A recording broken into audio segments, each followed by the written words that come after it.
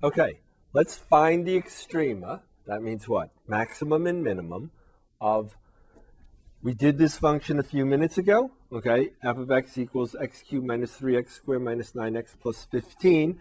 Polynomial, it is continuous on closed interval 0 to 4. All right, so we have a continuous function on a closed interval. So the extreme value theorem guarantees we will have a maximum and a minimum. All right, so where are they? Well, we just went through the procedure, right? So the first step is to what? Evaluate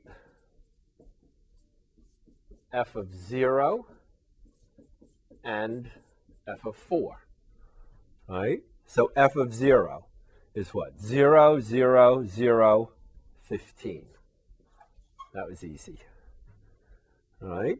F of 4, 4 cubed is what? 64, right? 4 times 4 is 16, and 16 times 4 is 64. Okay, minus what? 3 times 4 squared is 16. So 3 times 16 is 48.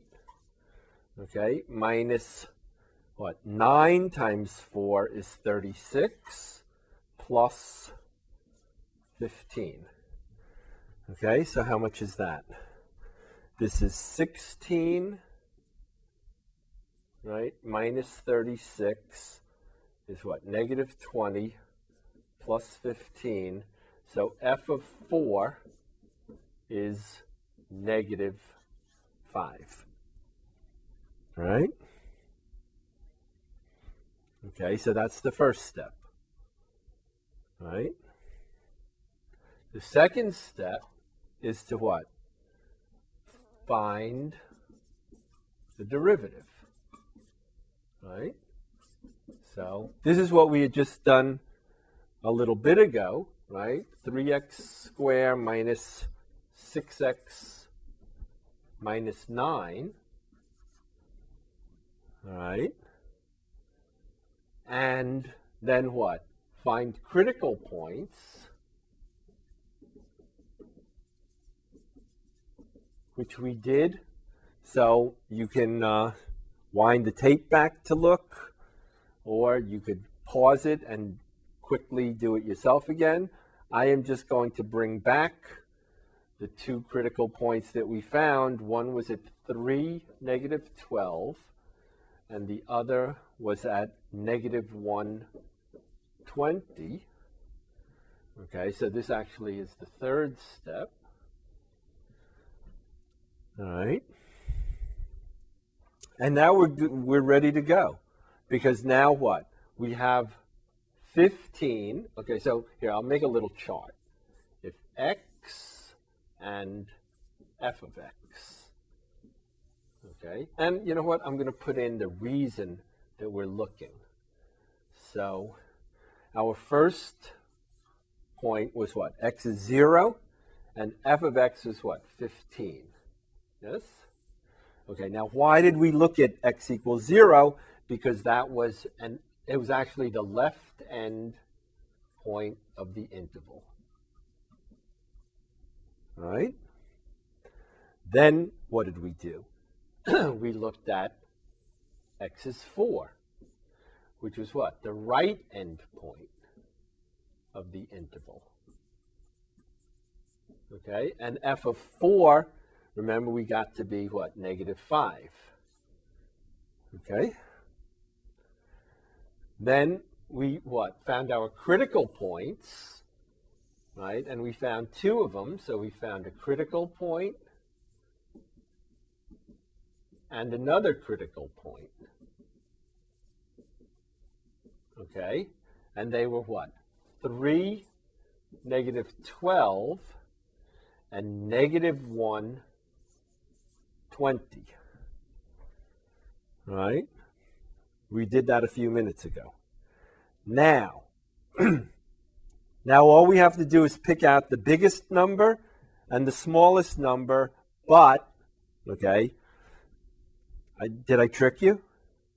All right, let's look at the biggest number first. Well, that's easy. The biggest number is 20. Yes? But did you get tricked or did you not get tricked? This is not the maximum. Why not? Why isn't this not? Well, remember what the question is. Find the extrema, that means what? Maximum and minimum of this function on this interval. -1 is not in the interval 0 to 4, right? So, although 20 is the biggest number, this is not in the interval. Okay? So since it's not in the interval, obviously it can't be the maximum in that interval. So this point, 0, 15, is in the interval. So this one then becomes the maximum. Okay? And this is the smallest value, right? And this is the minimum. All right? Okay, so the steps, again, that we followed were to evaluate the function. Well, first of all, we have what? The question is to find the maxima and the extrema of a continuous function on a closed interval. We evaluate the function at the endpoints of the interval, right? We can put them in a little chart. We then find what? The derivative, right? Set the derivative equal to 0 and look for values of x for which the derivative does not exist. Those are our what? Critical numbers, right? We then find our critical points by just what? Evaluating the function at the critical number, right? We put them in our little chart, and then what? Look for the maximum, the biggest, and the minimum, smallest, realizing that the point has to be in the interval that we're investigating. All right? Okay. Now, remember, the statement of that extreme value theorem is continuous function on a closed interval, right? We don't always have a continuous function on a closed interval, right? Which means that that theorem does not always apply. But there's another special situation, right, on an interval that's not closed, okay, right? And this is called the only critical number or point theorem. Okay? All right. And this time we have, okay, if f of x is a differentiable function,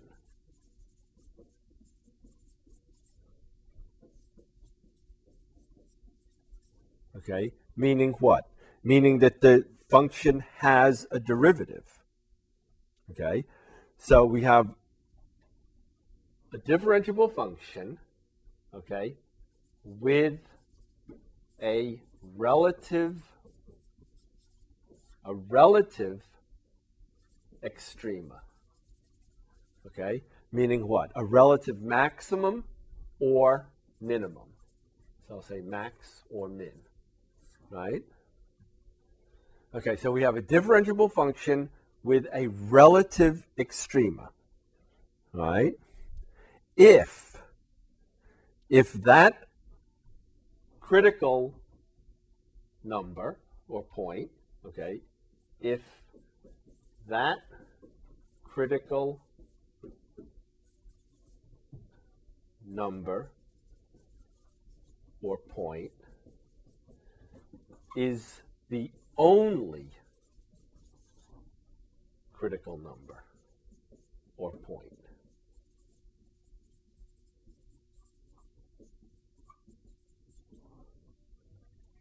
Okay, So what? We have a relative max or a relative min, and it is the only critical number, right? There is only one, okay? Then the relative extrema is the extreme value, okay? Meaning what? Let's say maximum. The relative maximum will be the maximum, okay? So basically what we're saying is, I'll do the maximum situation. If we have a differentiable function, right,